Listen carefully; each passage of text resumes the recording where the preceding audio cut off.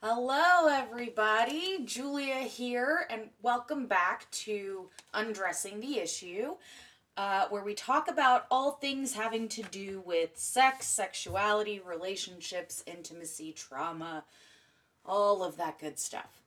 So, today I wanted to touch on kind of a juicy subject. I say juicy because I feel like a lot of people talk about this, but they don't really understand it. They don't know that the differences in the different categories. So I kind of wanted to just jump right in and get to it. So my topic for today is narcissism. Ooh, it's a good one. Um, Basically, the reason why I want to touch on this is because it's a term that gets tossed around so much. Um, I hear it a lot from people who are in new relationships. Oh, he's a narcissist. When really, it's not necessarily true. We got to be careful with these labels and diagnoses. Can someone have narcissistic traits? Absolutely. I think we all do to some extent. I know I certainly do. Hello. But just because somebody has a trait that you believe is narcissistic doesn't mean that we can actually call them a narcissist. It could just be that this person is an asshole who commits assholery on a regular basis, but maybe not necessarily a narcissist. So I think it's important to talk about this because with a lot of sex addicts, we see a lot of narcissistic traits. And by we, I mean the royal we, me. Um, there are different behaviors and attributes and personality traits that tend to be common in this population, but there's a difference in what I'm seeing. They're all different. Not every person is the same. Not every sex addict is a narcissist, and not every narcissist is a sex addict. So, just want to get those disclaimers out and give you more information about what I'm talking about. So, I want to get clear on what we're referring to when we talk about narcissism. So I'm pulling this straight out of the DSM 5 for you guys, and I will try to explain as I go through so that it's not clinical dry psychobabble. So the DSM, the Diagnostic and Statistical Manual of Mental Disorders, is kind of like every therapist and psychiatrist's Bible for labeling people, basically figuring out what are we looking at in order to give someone a diagnosis. What is it that a person has to display in order to warrant a label? And we've got to be really clear on this because labels stay with people. So this is a delicate matter. So narcissistic personality disorder, NPD, is what we're talking about here. And there's a list of diagnostic criteria that therapists go by. So one of the things that we look for is a pervasive pattern of grandiosity. So whether it's in the way a person thinks of themselves or the way they behave, we're looking for grandiosity, that they think very highly of themselves, that they're just the bee's knees. So what's the difference between grandiosity and good self-esteem, confidence? Well, when it's all you see from someone, when they're just bragging, when they're always, right, when they're always the ones who should be paid attention to, they're always wanting to be the center of attention, that they're the best at something, no matter what. You can never be better than them at anything. That's what we're talking about when we say grandiosity. This also extends to a need for admiration. They want to be admired and highly regarded. They tend to lack empathy. They tend to have a hard time accessing emotions, understanding how they affect other people, which basically is empathy. And beginning by early adulthood, they should have a presentation of some of the following symptoms. So the first one is the grandiose sense of self importance, So these people may exaggerate their achievements. They may be, the one-upper in conversations. Whatever you share, they always have their own story that's like one up from whatever you just said. They also always want to be superior. They want to be the first in their class, the highest earner, the best at everything. Another criteria is that they have fantasies of unlimited success, power, brilliance, beauty, all of this stuff, and they're just obsessed with these fantasies. It's not like a once in a while thing, it's like an all the time thing that's on their mind. Another criteria is believing that they're special and unique and can only be understood by or relate to or be associated with other people who are equally as unique or special. I mean, come on. Yes, you're unique, just like everybody else. We're all unique. So it's a little bit of an unrealistic perspective. Another criteria is that they require excessive admiration. These people need ego strokes like no other. Another one is that they have a sense of entitlement. So there's these just unreasonable expectations of special treatment, of people just complying with them, listening to them, doing whatever they want. It's just unusual. It's very egocentric. There's also the trait that they are exploitative. So they may take advantage of people. They may be social climbers. They may have certain things that they do that's in their MO that basically is taking advantage of other people. And of course, they lack empathy. They can't recognize the needs of others, the feelings of others. It's really hard for them. And they're often envious of other people. Or they think other people are envious of them. And they tend to be arrogant. They tend to have arrogant attitudes, arrogant behaviors, this holier than thou kind of thing going on. So as I'm listing these off, I bet you guys listening are thinking of people in your own lives or people you've come across, or maybe an ex that you've dated that is just kind of hitting all of these points. Yeah, you've probably come across a narcissist. Chances are you have. But not all narcissists are the same, and not all of them possess every single one of these little characteristics I just read off to you. So some of them will have just one of these characteristics that tends to dominate. Some of them will have a couple. Some of them may have a lot of them, but still doesn't mean that they qualify. Like, you've really got to assess this person closely, look at their history with this, and really take a look and see where this behavior is coming from. So don't try to diagnose. Just so you know, every single therapist that goes through grad school, when they're learning about the DSM and diagnoses, everybody tries to diagnose themselves. I was convinced that I had Asperger's for like a solid year in grad school, but that is not the case. But be careful with diagnosing others. It's not a good thing to do. But yeah, we're still going to be tempted to think of people that remind us of these traits.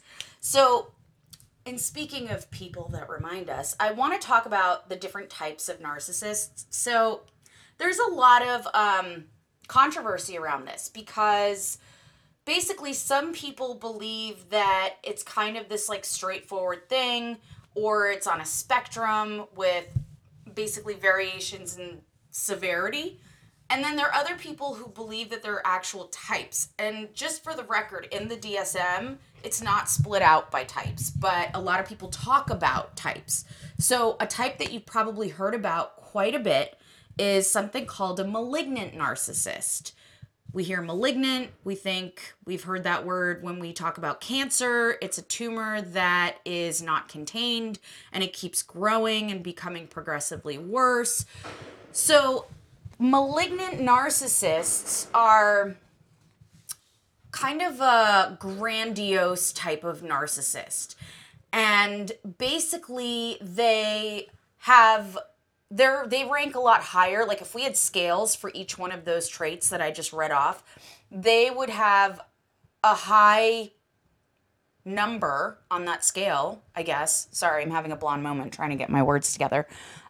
They would be ranked pretty highly in terms of the lack of empathy, the inability to understand what others are needing or feeling.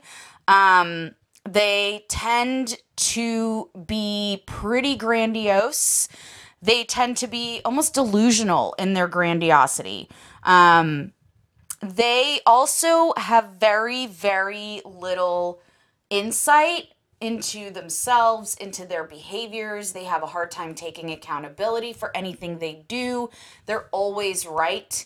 And power and control is usually really important for this type.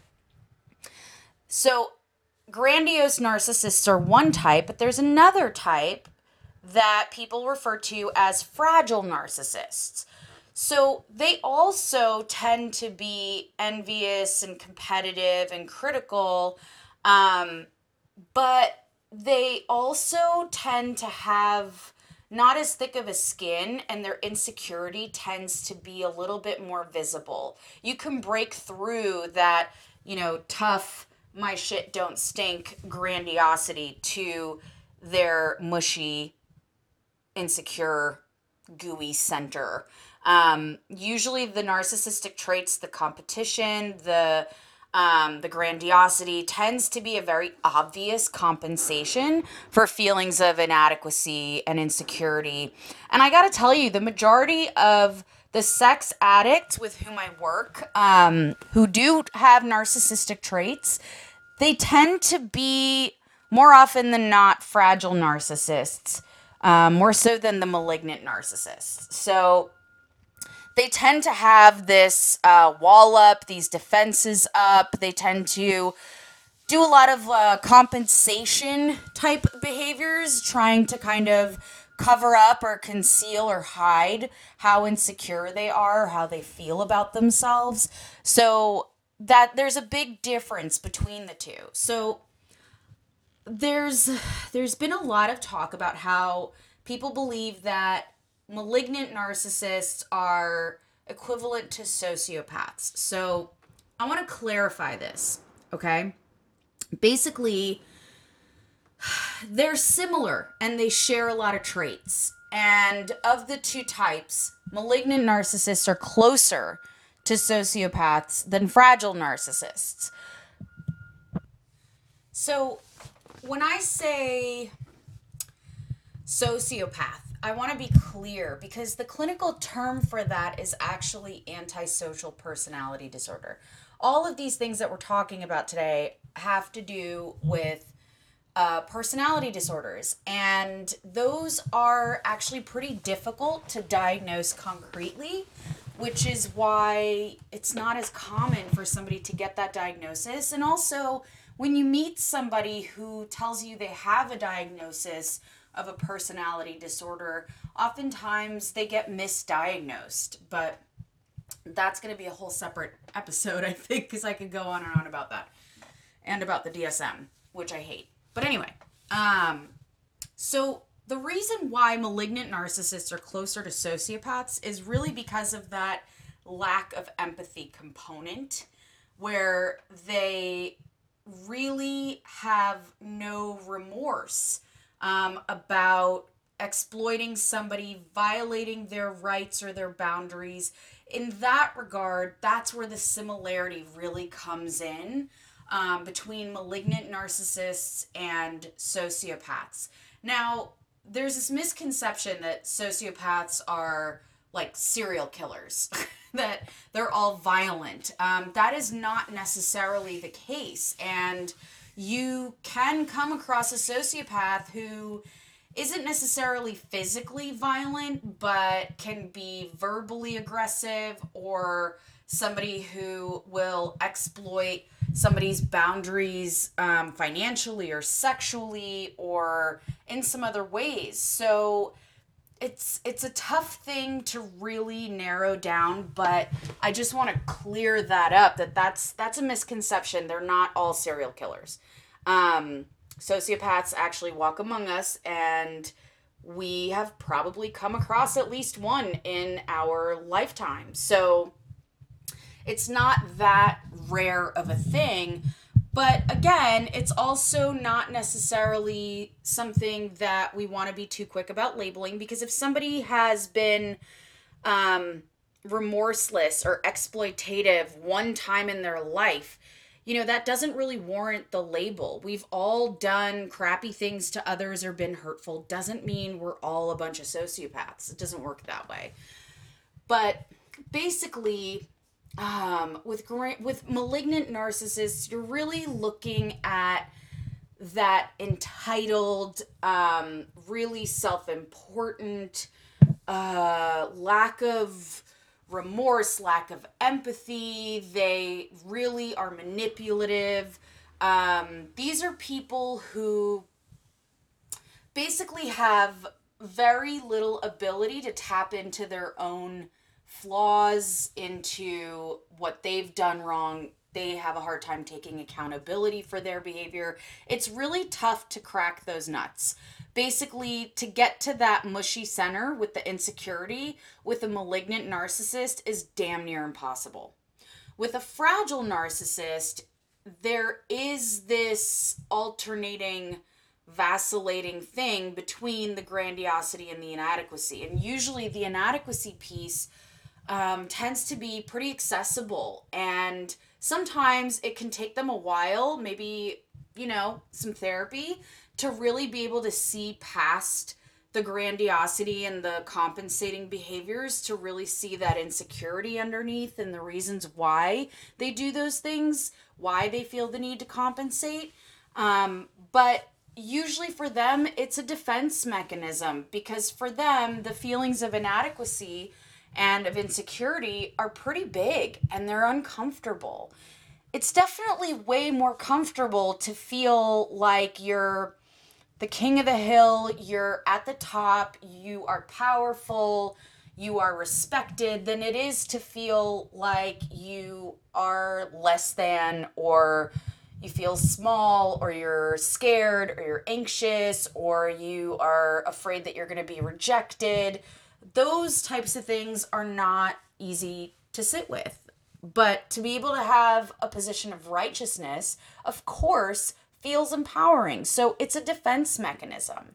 Now, fragile narcissists can also sometimes, because of this vacillation, which is just a fancy word for going back and forth, when they go back and forth between their grandiosity, their feeling of being big and mighty and powerful, to insecure, inadequate, so on and so forth, they can kind of come off at times as borderline personality disorder people. With borderline people tend to have this hot and cold nature about them, this push and pull, where they pull people in, they can be very, very charming and sweet, and then at the drop of a hat, they can all of a sudden push someone away and just turn on them. They can just flip. And that flipping piece is where a lot of fragile narcissists can sometimes be misdiagnosed, or where they start seeming like they have this, this borderline feature. But again, it's really hard to say, because all of these behaviors serve a function. The same as with any addiction. These are all defense mechanisms. These are all compensations for other discomfort that the person feels. So I'm really careful about putting that label on anybody. I mean, really what I look for is, how does this affect a person's life and their relationships and their functioning? And do they have awareness that they exhibit these behaviors? Do they have the ability to see it and then actually feel bad about it? That's a whole other thing. And then want to make up for it. Really, that's the biggest determining factor for me when I work with sex addicts and betrayed partners, in terms of determining their prognosis, if the addict has narcissistic traits and it's brought to their attention that they've been exploitative, they have lacked remorse, they've been abusive, they've really been hurtful, and they see it and they go, meh, I don't care. I did what I did. I enjoyed it. I don't feel bad about it. That's a huge red flag for me. And as much as most therapists say they're uncomfortable with telling their clients or patients, whatever you want to call them, that you're in a bad relationship and you should probably consider leaving, I for one have no qualms about saying that to my clients. I don't want to humor them. I don't really want to beat around the bush. That's a waste of their time and mine. If I see that a partner is exhibiting these malignant, narcissistic, or sociopathic traits, I'm going to call it out because I think a person deserves to know. And the reality is, the prognosis is not good. People like this can gain awareness that they do this, but as far as changing their behaviors after they become aware of them, you can really work on it and potentially see some marginal movement on this, but it doesn't mean that they're going to become a completely different person who's like kind and generous and considerate and empathetic and altruistic. Usually you don't see a full 180. You just kind of you'd be lucky if you could see the needle budge just a little bit. So I like to be really honest with people. If that person in their life who is the malignant narcissist has been doing work on themselves for an extended period of time, and we're only seeing a little bit of difference, but we still see a lot of those old manipulative and exploitative and harsh, insensitive behaviors. I mean, at some point, if a person keeps showing you who they are, you gotta believe them. They're letting you know. There's your sign. So, what is it that you're really holding on to and staying with this person? Are you holding on to who they were before you started seeing these behaviors? Are you holding on because you're hoping that maybe they'll go back to that? Well, I mean, if they haven't been that way in a long time and you haven't seen any glimmers of them going back to that, chances are they're probably not going to. If it walks like a duck and it quacks like a duck, it probably is a duck. So call it like you see it. But that may be a whole different thing that you need to work on, is this holding on and what that does for you and why you're afraid to let go. That's a whole other topic. But as far as fragile narcissists, so I think I mentioned that these are the majority of the people that I see who tend to have narcissistic traits. They tend to be fragile. They tend to have their own trauma, their own wounds. They tend to be kind of unhappy, envious, kind of competitive. And anytime somebody puts them down or they feel like they've been slighted, they tend to have like a big reaction to it because it just pushes right on that nerve around the insecurity and the inadequacy, and it brings it right to the forefront, and that's just really uncomfortable for them. They can be pretty angry and aggressive, they can rage, but they will also, at times, they're more likely to come back after that and have a little bit of remorse, more so than the malignant narcissists. So there's a big difference between these two, and I think it's important to talk about because I speak with a lot of betrayed partners of sex addicts or just betrayed partners who have experienced infidelity, who often throw out the term narcissist. This person is a narcissist. I read about it online. Good old Dr. Google told me that they definitely meet the diagnostic criteria and I'm concerned. Well, the concern is legit and you should be concerned because chances are, if they really are narcissistic, you're probably going to feel like you're in an abusive relationship, and that's not okay. And even lying, cheating, being evasive, like hiding stuff, being secretive. All of these things, as far as I'm concerned, are emotionally abusive. So if you're with somebody who does that relentlessly, and even after they're exposed, they still have a hard time taking ownership of what they've done and how they've made you feel and how they've affected you, you really want to consider if this is something you want to stick around for, if you're hopeful that they could change, if they've given you any indication that they're willing to do the work to change. But really, the name of the game for somebody involved with a narcissist is really firm boundaries. You've really got to get clear on what is and is not tolerable for you, and to not be afraid to implement those boundaries and to implement the consequences of those boundaries being violated if they are violated.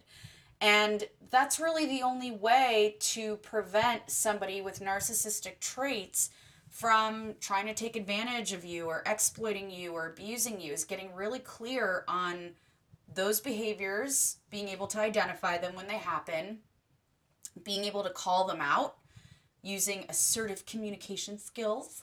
It's a nice therapy term for you. And then following through with whatever you have to do to put a stop to that behavior and that kind of treatment and get yourself out of that situation. Narcissists are always going to pull on people, and especially people who tend to be really empathetic. There's a lot of stuff online about, the narcissist and the empath relationship, and they tend to be drawn to one another. And especially the fragile narcissist, they tend to attract empaths because the empaths can see that gooey, mushy, insecure center, and they just want to love them and make them feel better. And then the narcissist that has that mushy center, the fragile narcissist, will pull that in and they like it, but then they're reminded that this person sees that fragile part of them and they go back to that narcissistic part. And it's this push, pull, hot, cold dynamic between the narcissist and the empath. And it tends to be really toxic for the empath. It tends to be really painful. They tend to feel stuck because as soon as they start to pull away and set boundaries, the narcissist will flip on them and will be nice and try to pull them back in. So these are complicated dynamics. And again, I want to give you guys some information about what this is and what we're talking about when we use these words from a educational, clinical perspective. Because I don't want people to misuse them. I don't want people to misunderstand one another. But also, I want to stress, and I can't stress it enough, the importance of not trying to label someone.